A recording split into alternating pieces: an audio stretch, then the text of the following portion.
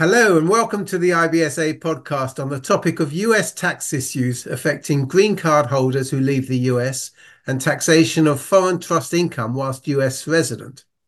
My name is Roy Saunders, founder and chairman of the IBSA, the International Business Structuring Association, a multidisciplinary global association of entrepreneurs and their professional advisors dedicated to sharing their expertise with each other within a great networking platform. Today, I'm joined by Adam Smith of Evelyn Partners, and I'm changing my identity to become Nicholas, the entrepreneur behind my fictitious case study, which formed the framework of our autumn workshops and which will feature in the forthcoming annual IBSA conference.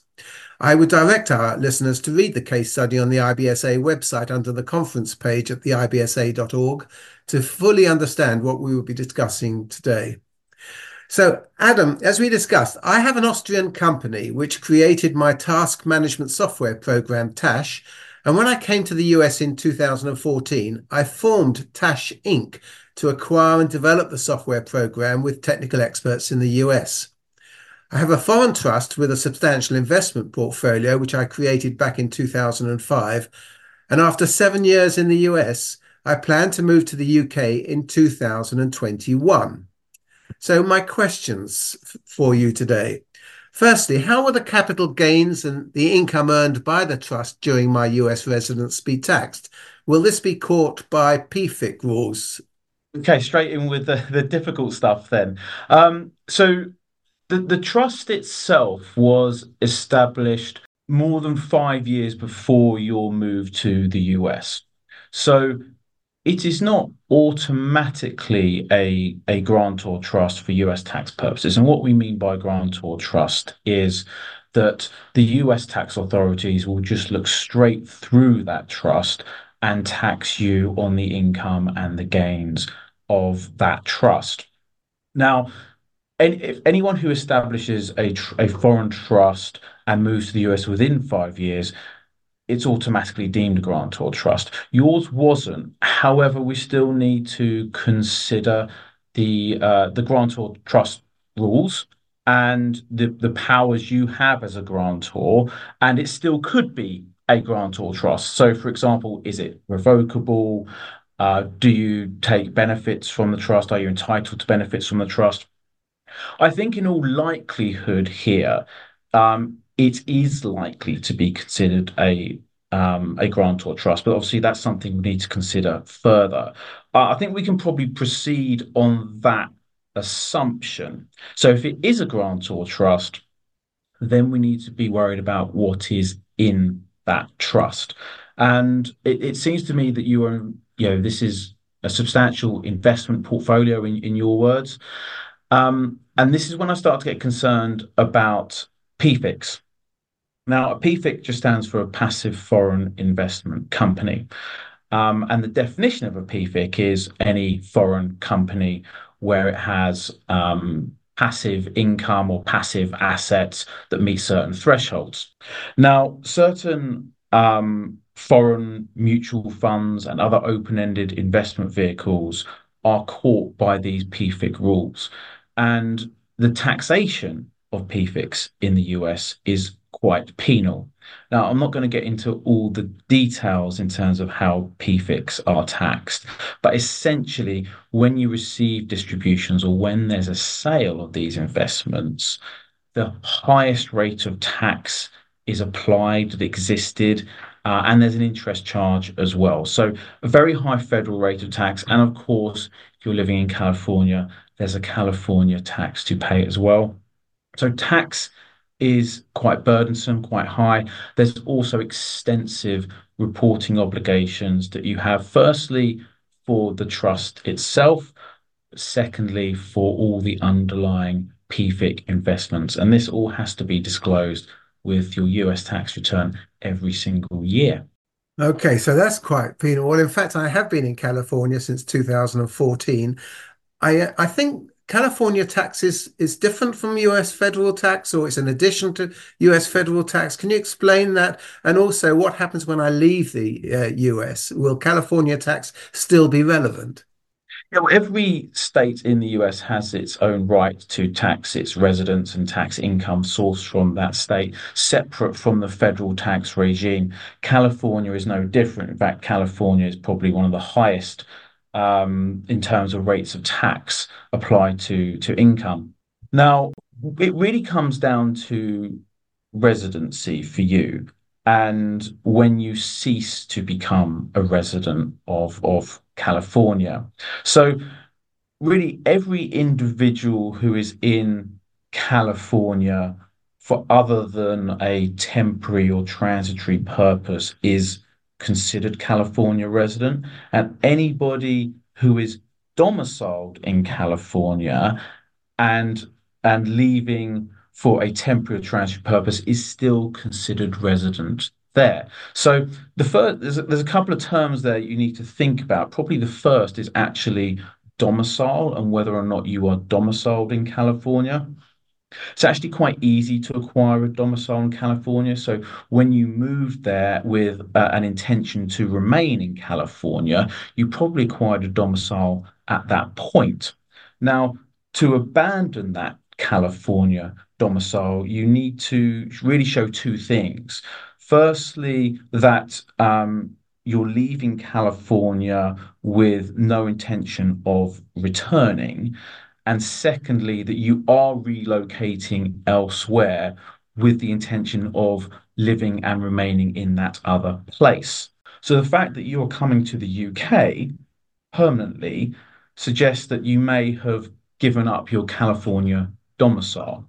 You have to actually state, unlike in the UK, where you don't have to state where you're going to be when you become non-resident. In California, you actually have to state where Yeah, you are. And you can't yeah, be a peripatetic yeah. resident.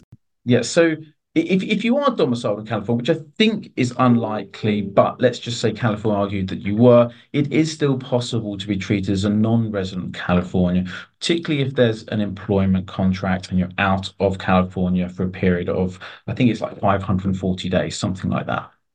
But I would say yeah, although this is based on intentions, you've probably given up domicile and you're non-resident. That means going forwards that you shouldn't be subject to California tax on your worldwide income.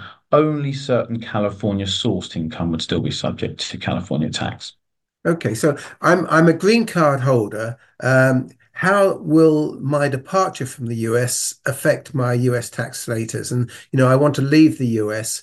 Will I be taxed when I leave the US? What's the situation there?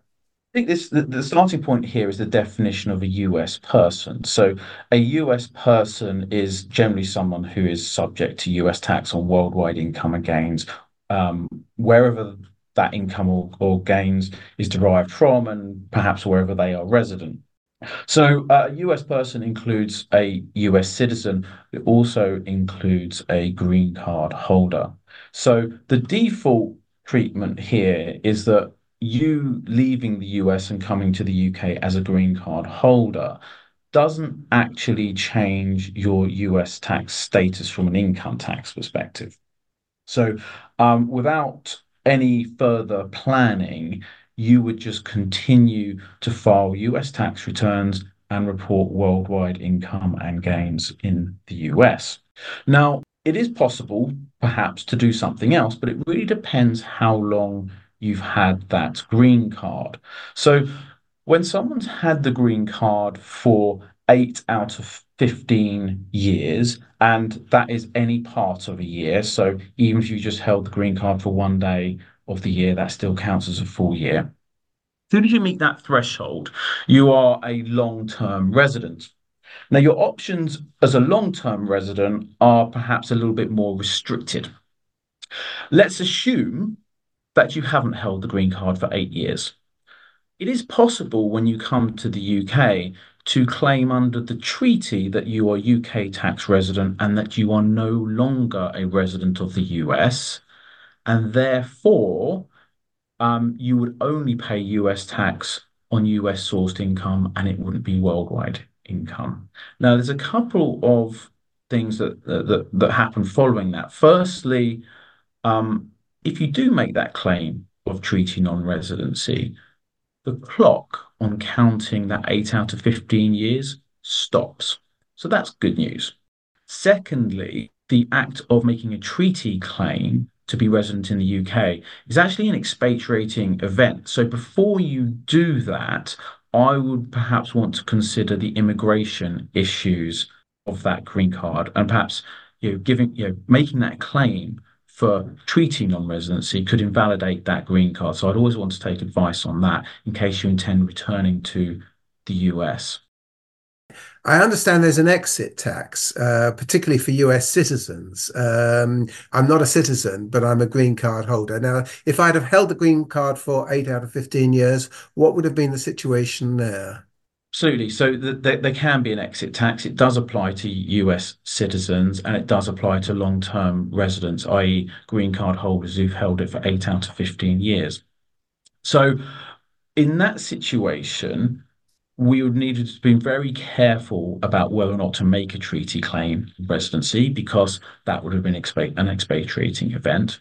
Also, if you want to give up your green card and have held it for 8 years, of course, actually formally abandoning the green card is an expatriating event.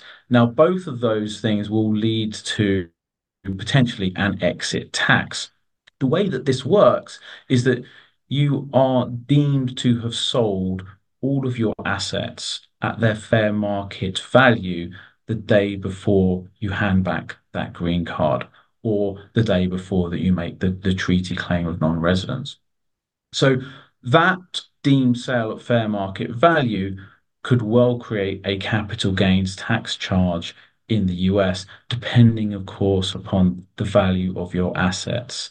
Now, how that gain is calculated for you as a green card holder is actually based upon your basis in those assets on the day that you became US tax resident many years ago back in 2014. So it's quite a complicated calculation to figure out whether or not there would be any tax due on giving up that green card. There are also potentially other issues with giving up the green card and being a covered expatriate that I won't go into now. But there is a step up in basis then of your original acquisition cost up to the value when I first came into the US. For you, yes, as a green card holder, of course, that doesn't apply for US citizens, but for you as a green card holder, yes, that does apply. Ah, I see. Because I know if I came to the UK, if I come to the UK, I don't have that step up in basis. And this step up in basis is only for the purposes of the exit tax as well, for no other purpose. So if you were to retain your green card and just sell assets and file normally as a US resident taxpayer, the original basis of those assets would apply in calculating the gain. It's only for this exit tax purpose that there is this step up in basis. So I have an issue here, I suppose, that uh, if I come to the UK, so assuming I get taxed in the US on some deemed capital gain, but I come to the UK and I have my original acquisition cost of the assets, like say in Tash Inc., which was nominal value, and I then sell that, I'm going to pay UK tax. That Do I? is a double tax. Yes, That's double tax. the double tax. How can I alleviate that? Is there a treaty claim that I can make? There's nothing you can do to alleviate that. I would hope that you've held the green card for less than 8 years. If you've held it for more, and there is going to be a substantial gain in the US and a substantial tax liability in the US for handing back that green card, I would perhaps not hand it back and keep it. Yeah, that way, when you do sell assets that are subject to UK tax, but also subject to US tax, the sale is at the same time. The treaty is there. It is there to protect against double taxation. And as long as you get the timing right on foreign tax credits and jump through certain hoops, you should be able to avoid double taxation. But on an exit tax, there is definitely a double tax exposure. Right. Okay. So that's quite concerning. The other thing I just wanted to mention very quickly is the prefix again. these horrible PFIC regulations, because completely separate to the exit tax, there is within the proposed PFIC regulations a rule that says when a US person ceases to become a US person, they are deemed to sell those PFICs.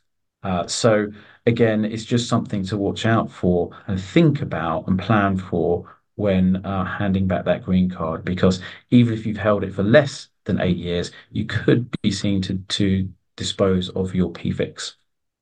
Okay, so coming back to the trust itself and the grantor trust, I understand if it's a grantor trust and it's within 5 years of making it, I've got a problem. I get taxed personally. If it's more than 5 years, I might still be taxed personally, depending upon the provisions of the trust, particularly if I get the benefit. If I'm a discretionary beneficiary, would that be okay, do you think? Well, I think if you are a discretionary beneficiary of a foreign trust, I mean, there may have been things that could have been done before your move to the US, to make the trust um, better from a US tax perspective. I think the worst case scenario here is that you receive distributions from the trust on a discretionary basis, and those distributions would be subject to the foreign non-grantor trust throwback rules, which again is a high rate of tax plus interest. So there's not a lot of good news, I'm afraid, with the trust unless there's been very careful planning before you went to the US. So a foreign non-grantor trust, that would be okay, would it? That would preserve the independent. The foreign non-grantor trust will give US individuals problems when they receive distributions. Again, it can be planned for if they receive distributions of income that's been earned in the current year. It's not necessarily subject to these high rates of tax and the throwback interest charges, but it is actually the um, foreign non-grantor trust actually can give the biggest problems to US people.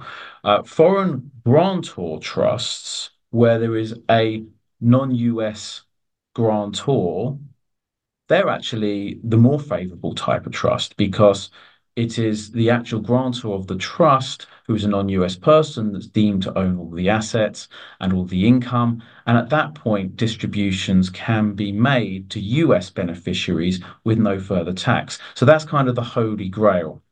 Okay, I think I understand that. That's very good. Now, my colleague Constantine, who I brought over and who's a US citizen, and he's moving to the UK. Can I offer him share options in the UK company? He's already got share options in the US company. So, what happens when he moves? So as a US person, I think you said he's a US citizen, Yeah. correct? Yeah. Yes, yes. So he's always going to be subject to US tax on worldwide income wherever he is resident. So we always have to take that into account. Now, on arriving to the UK, he may be able to take advantage of the non-dom regime here and claim a remittance basis of taxation. But let's just talk quickly about the options he's received in the US company, which I imagine are quite likely to be incentive stock options. Yep. I which, from a US perspective, have quite favorable tax treatment in that they're really only subject, or generally only subject to tax when there's a sale, subject to the alternative minimum tax regime. So that's quite good news from a US perspective. However, the UK does not recognize that favorable tax treatment. So the UK would look to tax when there is an exercise of those options. So when they vested and when there's exercise, and that'd be subject to employment income. The same is true the other way round. So if you are establishing a UK company and you're looking to grant him tax favorable options in that UK company, perhaps EMI options, the same is true. The US will not recognize that tax favorable treatment. And again, they would look to tax based on when those options are exercised, whereas in the UK, it would only be on a sale. Now, of course, there are favorable tax rates capital gains tax rates on a sale.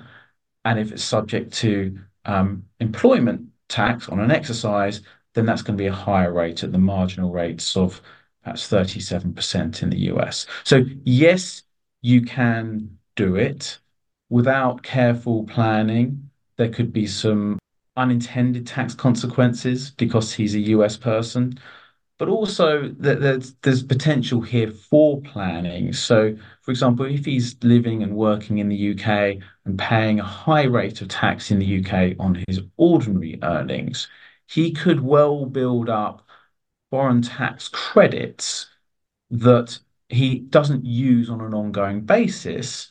They carry forward for 10 years on his US return.